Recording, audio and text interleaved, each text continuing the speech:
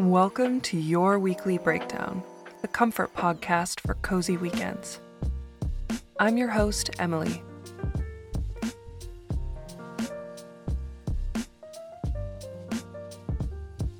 It's really hard to find moments of calm when we're served up non-stop, panic-inducing headlines, sorting through the barrage of incoming emails and Slack messages and texts, working our asses off, trying to be everything to everyone.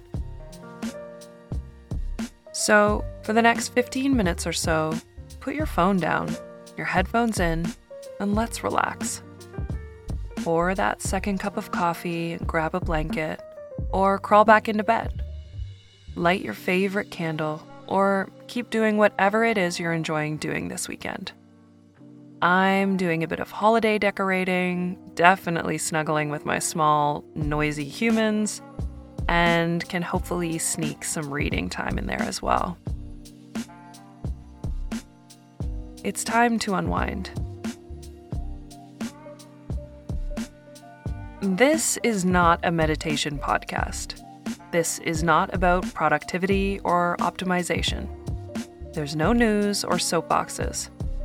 This is just our few minutes to chat about indulgence, self-care, and simple pleasures. Yesterday, I awoke thinking I was somewhere else entirely. I had stayed up a little too late, finishing a great novel, The Exhibitionist, and I was obviously still, mentally hungover from being utterly transported by this beautiful book. Little flashes of escapism kept hitting me over and over again throughout my morning. The scent of coffee took me back to that date in Florence. Pulling on a cashmere sweater pulled me back to Paris. And a spoonful of muesli brought me right back to Zurich.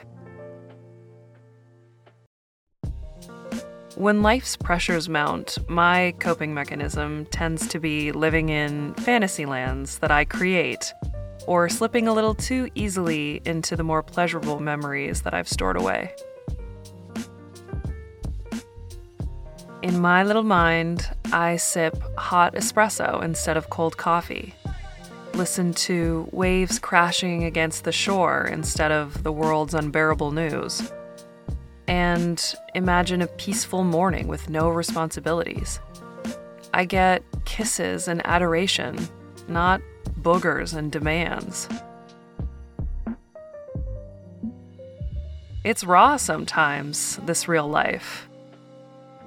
I religiously pick up dog shit at 6:30 in the morning and pack limp school lunches for my kids, while I wonder if the world will even be here for them by the time they grow up. I've thought a lot about this.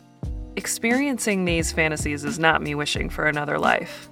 No, they're quick dopamine hits and minor interruptions during the more mundane moments of my ultimately lovely life.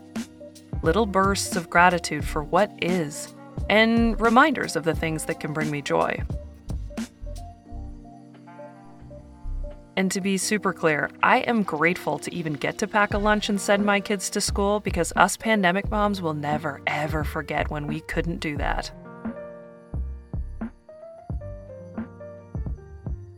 Escapism and desire and comfort and pleasures. I mean, who doesn't want to spend some time there?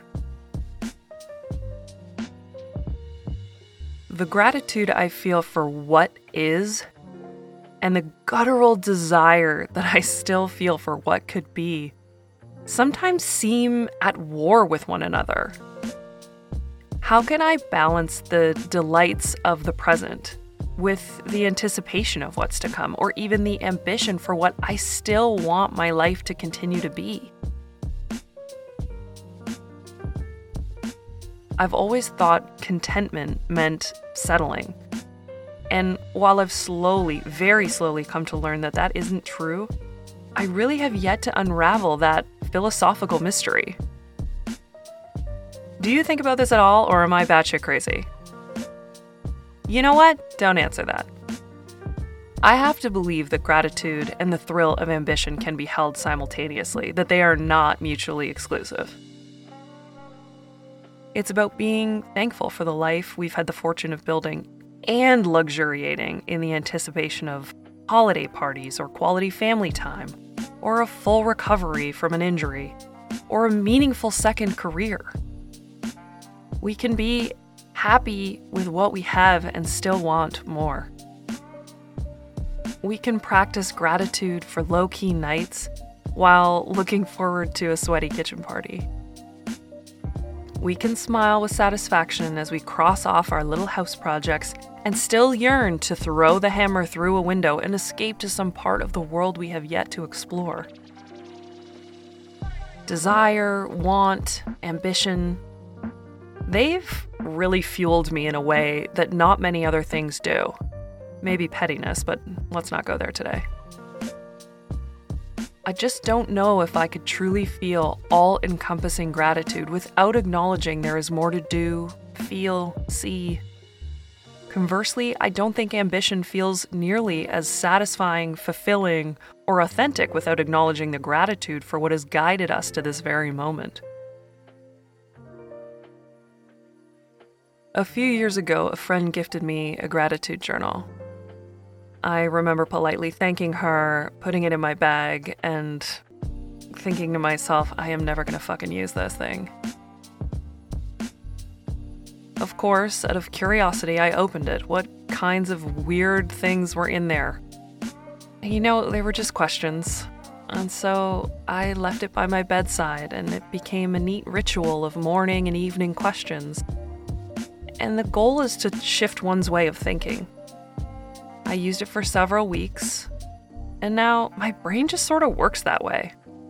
It's like making sure you examine both sides of the coin, discover the silver lining, try to see the bright side. And it's not at all that gibberish, toxic positivity nonsense. I am too tired to fake it that much anyway, and fuck the people that do. Gratitude journaling might sound hokey to some, like too new age or feely, or too close to that weird wellness thing where it's basically now an entire aesthetic. Like I said, I was not keen on the idea when I first got rolling with it. To me, it looked like another thing to do, and I did not have time to do any other thing in the day. However, as a skeptic and a curious person, I can honestly say it's made a pretty enormous difference in how I approach my day, my relationships, and my capital S self. If you're new to gratitude, why not give it a try? It's also just a really sweet gift idea. I've linked to the one I was given down in the show notes. The way I've incorporated it with the kids is by doing what we call rosebud thorn at the end of the day, and we've amended it slightly. Rose, you say what your favorite part of the day was. Bud, something you're excited about. Thorn, maybe something that didn't go your way that day. And we've added one that my son sweetly called butterfly, which is like your success for the day. What was something that you feel proud of yourself for the day? So oftentimes the rose is something that we're happy about and we're grateful for. And so we're, bringing that to the dinner time conversation, and we're expressing that without, shoving the idea of gratitude down someone's throat.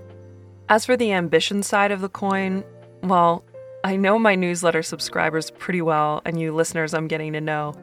I don't think any of you are shy on ambition, but I think we should dive more into that subject next week, especially as folks start talking nonstop about their resolutions for 2024. Honestly, as if we're almost there. 'Tis the season. Happy December to you.